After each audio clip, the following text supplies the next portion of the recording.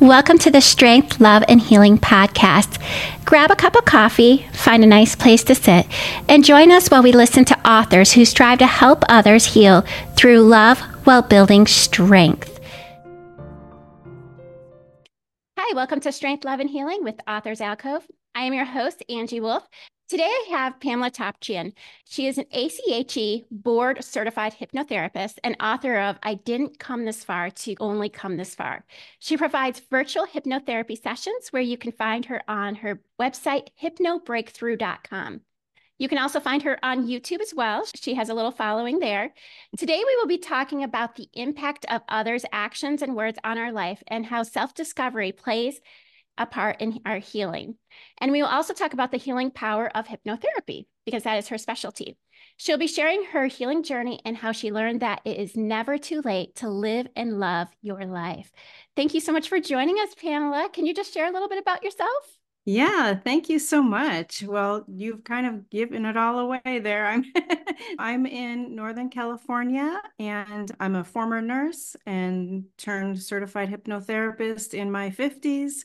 I wrote a book about my whole life full of trauma, a total breakdown, and then coming back from that. So the intention is really to be an inspirational book to help people know that it can get better, as cliche as that sounds, that it can and it does get better. And I'm living proof. So I figured the first thing I was going to ask you about was, you had mentioned that you had a major breakdown because a lot of our Yeah, healing is backwards rather than from beginning to the end, which usually we work our way back. So what right. did you experience that made you realize that you needed to heal at the age of 50? I had just went through my second divorce and it was an abusive marriage. And I just thought when I divorced my second husband, I thought, oh, good, everything's going to be great now. And I was nursing, so I had a good job. I was independent. I could take care of myself. And I thought, oh, great, I'm away from him. Everything will be wonderful now. And I just spiraled downward and became extremely fearful all the time, anxiety ridden, nightmares, night terrors, depression, suicidal even. And I just was so confused by that because I thought everything was great now. I left him. But I didn't realize at that time that the whole childhood, my whole life leading up to that second divorce was traumatic also. I didn't realize that, all these experiences in my life had been trauma-inducing experiences. And once that one major one hit and I didn't have to take care of anybody else but me, it was just like, okay, now we can have our breakdown. It was like my body said, okay, now's the good time. We're going to do it. What's interesting is, so I had a similar circumstance that I didn't realize I was going through trauma until I had a Yeah. breakdown as well. And I was Yeah. 40, a little bit, I think I was 39, but close to 40. And what my counselor had said to me is that when you are in survival mode, your Right. body, like it's just like when you get in those people that get in a car accident and think everything is okay because your body Right. is making sure that everything is functioning as well as it can. And then as soon as it thinks you're safe, then your heart starts to fail, your lungs start to fail, Yes. and then all of a sudden you start to break down. And the same thing with our mental health is while we're in Yeah. survival mode, we're holding things together. But then the moment that we start to feel safe is when we start to break down. Because that's what I said to her was I was like, I don't understand. Like things are good now. And now Yes. I can't handle life. And she's like, Right. well, that's because. And apparently that's a normal phenomenon. Yeah, and you know what it reminds me of is, in the cartoons, and I don't know, you might be a little too young to know this because they're a little nicer in cartoons now, but I was but born in you 81, so you're good. okay. So they used to they would slam into something in the air and then they would just be standing there like everything's okay. And then as soon as they noticed that they didn't have anything under them, or as soon as they noticed that they had slammed up against like a mountain, that's when they fell. It's like as soon as they noticed. So they were like, okay, all's good. And then oh, there's nothing under me, then they fall. So it kind of reminds me of that, you know? Me and my husband grew up on Looney Tunes, and he makes sure that our Yes, daughters watch Looney Tunes as well. So we get to see Wile E. Coyote running off the thing and then being like, oh, there's nothing under me. right, exactly. So, a little bit about your healing. How did therapy play a role? And did you know about hypnotherapy right away? So I did not know about hypnotherapy, and really it's EMDR that I credit with saving my life, really. I had had a big move. I thought, oh, I'm gonna, get on a bus and with a one-way ticket and move across the country and just, maybe this will change everything and I'll be okay. Just a last-ditch effort sort of to save my life there. But I still was just having the nightmares, still very depressed and anxious. And I thought, I can't sleep? Why am I so anxious and fearful? I can't really function even after all of that. And so I thought, I'm going to go to the doctor and get like anxiety medications or sleep medications or something. Now, at this time, I had been a nurse about, I don't know, more than 10 years at that point. So my mind was thinking more medical at that point. And I went to the doctor, and that's when they said, you need therapy. Yes, we'll give you some medications, but we're also going to set you up for therapy. And when I went to therapy, I thought, I don't even know why I'm here. Which is so crazy to think of now. But at the time, I was like, I don't even know. So I had this abusive marriage. I divorced, I left, and I can't sleep and I'm fearful all the time. I don't know. That's all I know about it. It's like I didn't know what to say.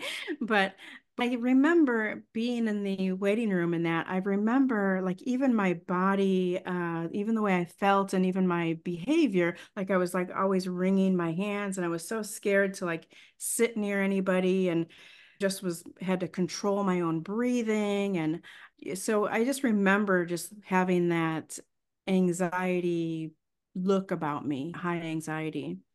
So yeah. What changed from starting your therapy and writing your memoir? And what is your mission with your memoir? Yes.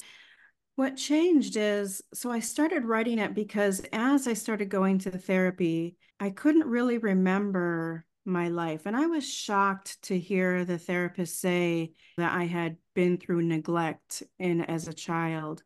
And I was shocked to hear that stuff that I had been through was really traumatic.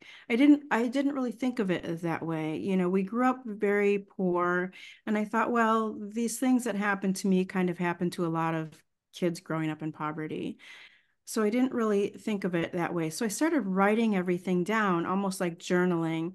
I didn't write the book expecting to publish it at first, but it really helped to connect the dots with everything, with how this turned into this and how this turned into this and how this turned into this and how it all made sense.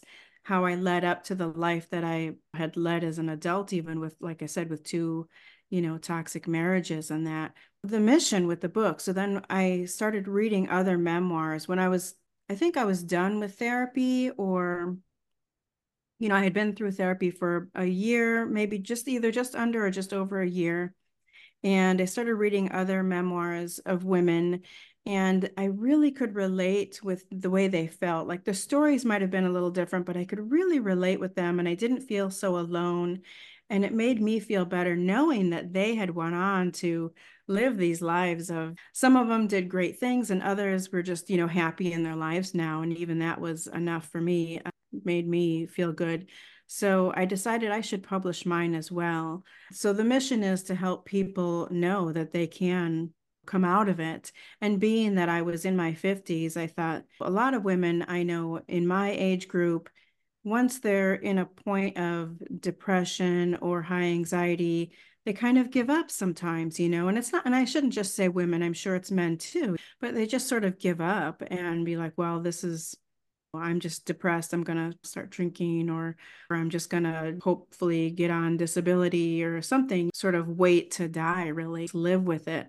And I wanted people to know that life can get so much better. And it's just amazing to me. Like, I think at the end of the book, so it was published in January of 21. At the end of the book, I was just amazed at how much I loved my life and loved myself. And I couldn't even imagine that it could be that good. And now it's even better. Being 2 years later, it's just so much better than I could have ever fathomed. And it's not that I have any kind of great, grandiose life or anything. It's just everything I do, I love. The people around me are wonderful people. I just love everything I do. And I would have never expected that somebody could feel the way I do, and especially me. I just needed people to know that it's possible. I love that. I love that a lot, actually. One of the things that you had talked about in your book, it was one of the earliest traumas that you had talked about that you didn't even, I don't think you realized at the time was a trauma, was after your parents had divorced, Yeah, your dad had left. And back then, you pointed out that they didn't really hold fathers responsible for their right, actions. right. So, how do you feel that him leaving and then not really being an active part in your life affected you later down the road? Not necessarily at the time, but as you got Hmm. older. Throughout my life, and this is a big realization. Even now, it's still kind of so he's passed away since 2007. So even now, I keep thinking of things that really, him not being a part of my life really made a big difference, had a really negative impact. And so I think that not having seen a good relationship, not having any kind of relationship with a male in my life, really, with an authority figure, father figure, really do believe that that's part of the reason for being involved in abusive relationships and, toxic abusive marriages and stuff. I really believe that that's a big part of that.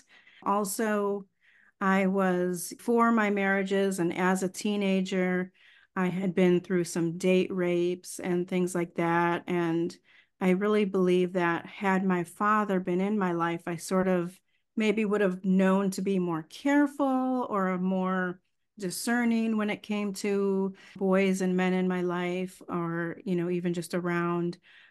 But one of the biggest things I think is that my mother, so she had to work several jobs. She was almost never around. And just that part of it alone meant that I had no supervision, nobody guiding me, no parental guidance, no supervision. And that kind of led me to situations that, were harmful to me.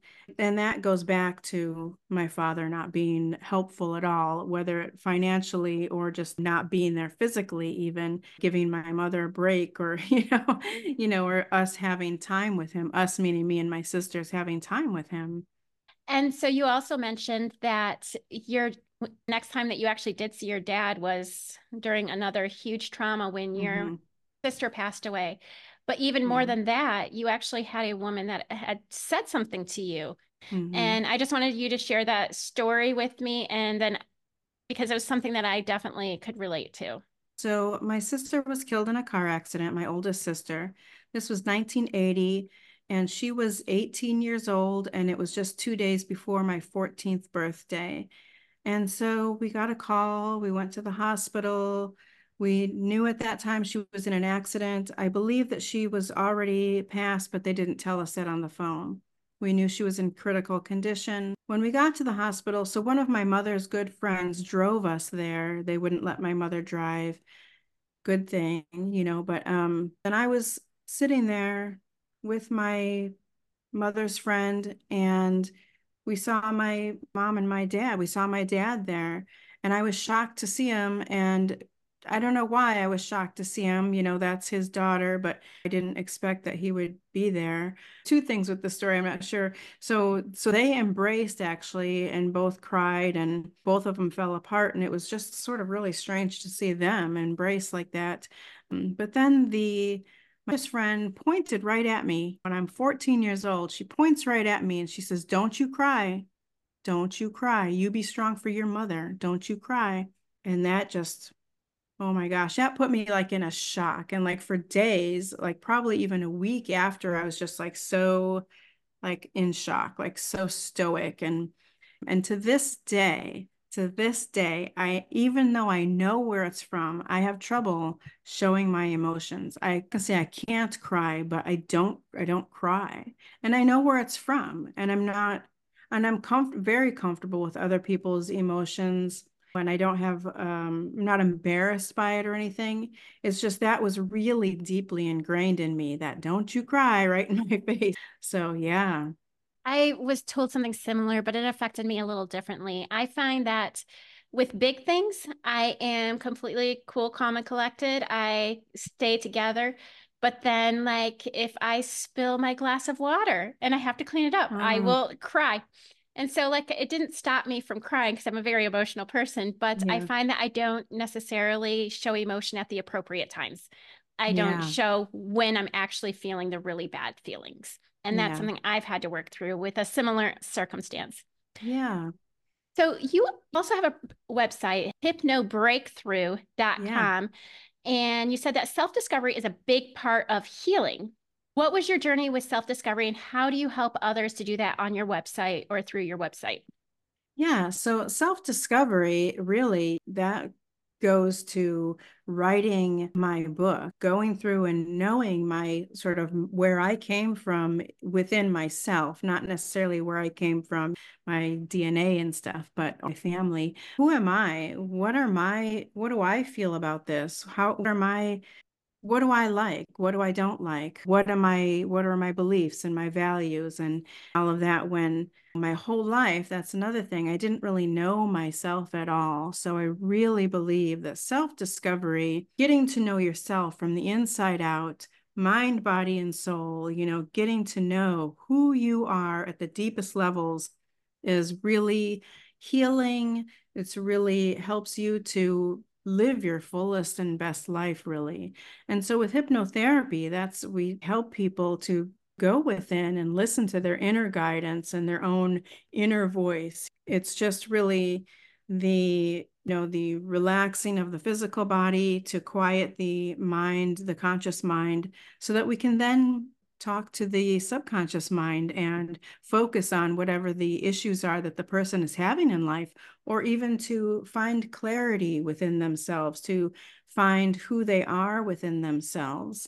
And not everybody is ready for that, and that's okay. And, so some people want to try it, but they're not sure, and then nothing happens.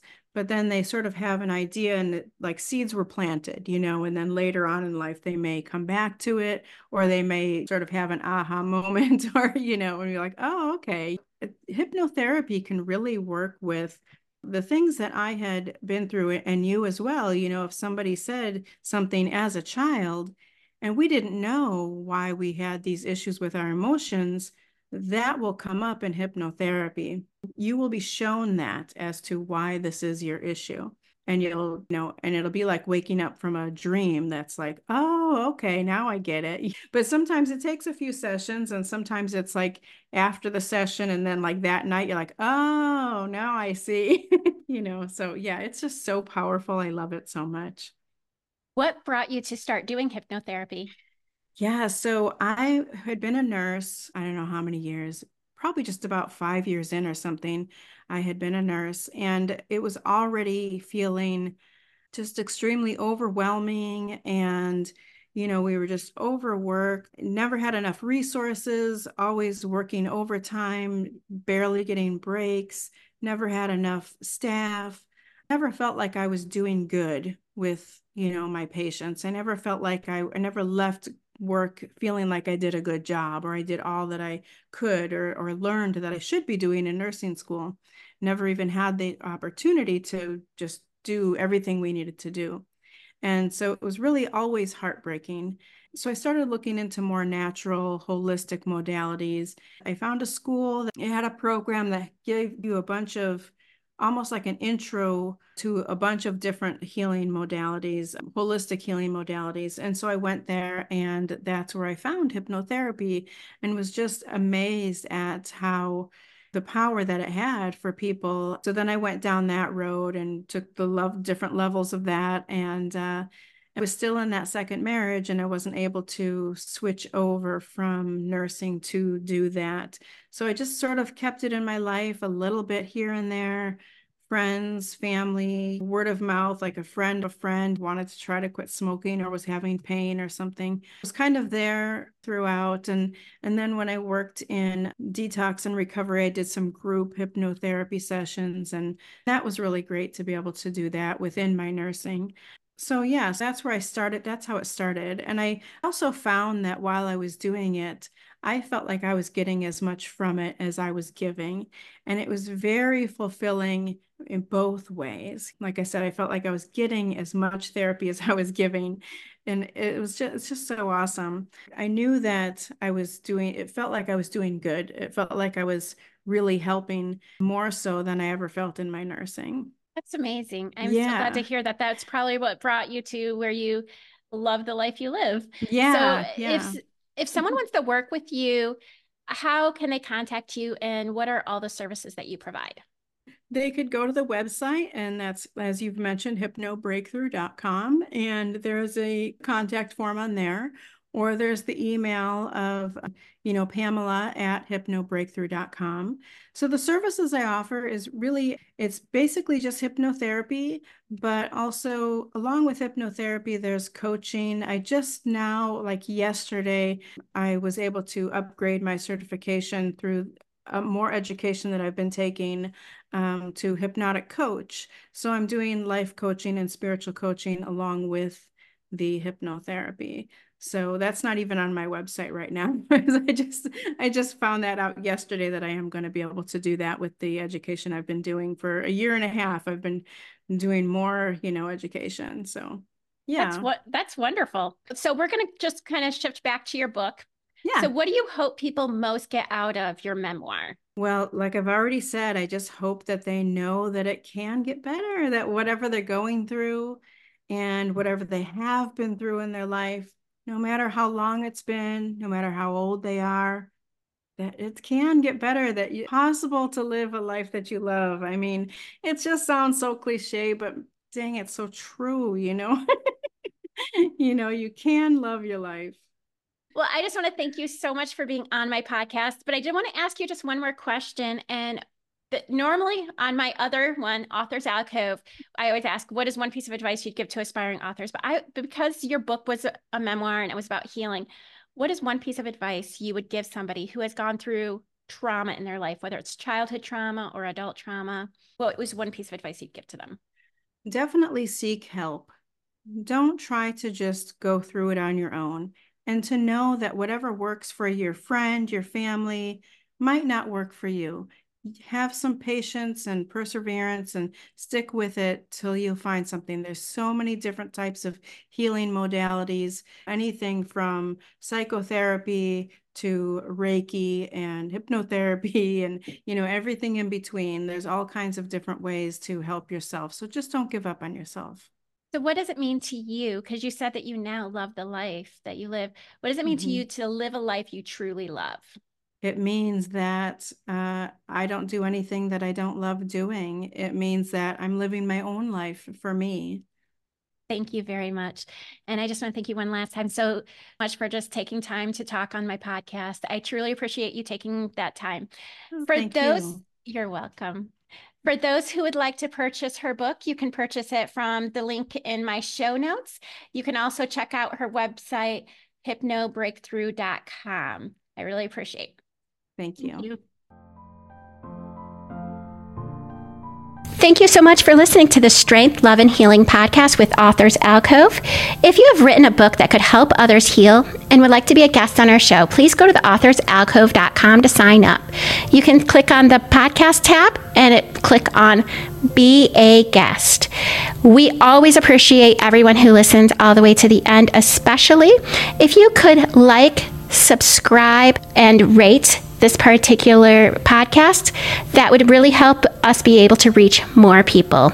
Also, our sister podcast, Authors Alcove, is over on Spotify and Apple Podcast. You can listen to that, where we talk with a lot of different writers about their writing process and their current books. Again, thank you very much. Hope you have a great day. God bless.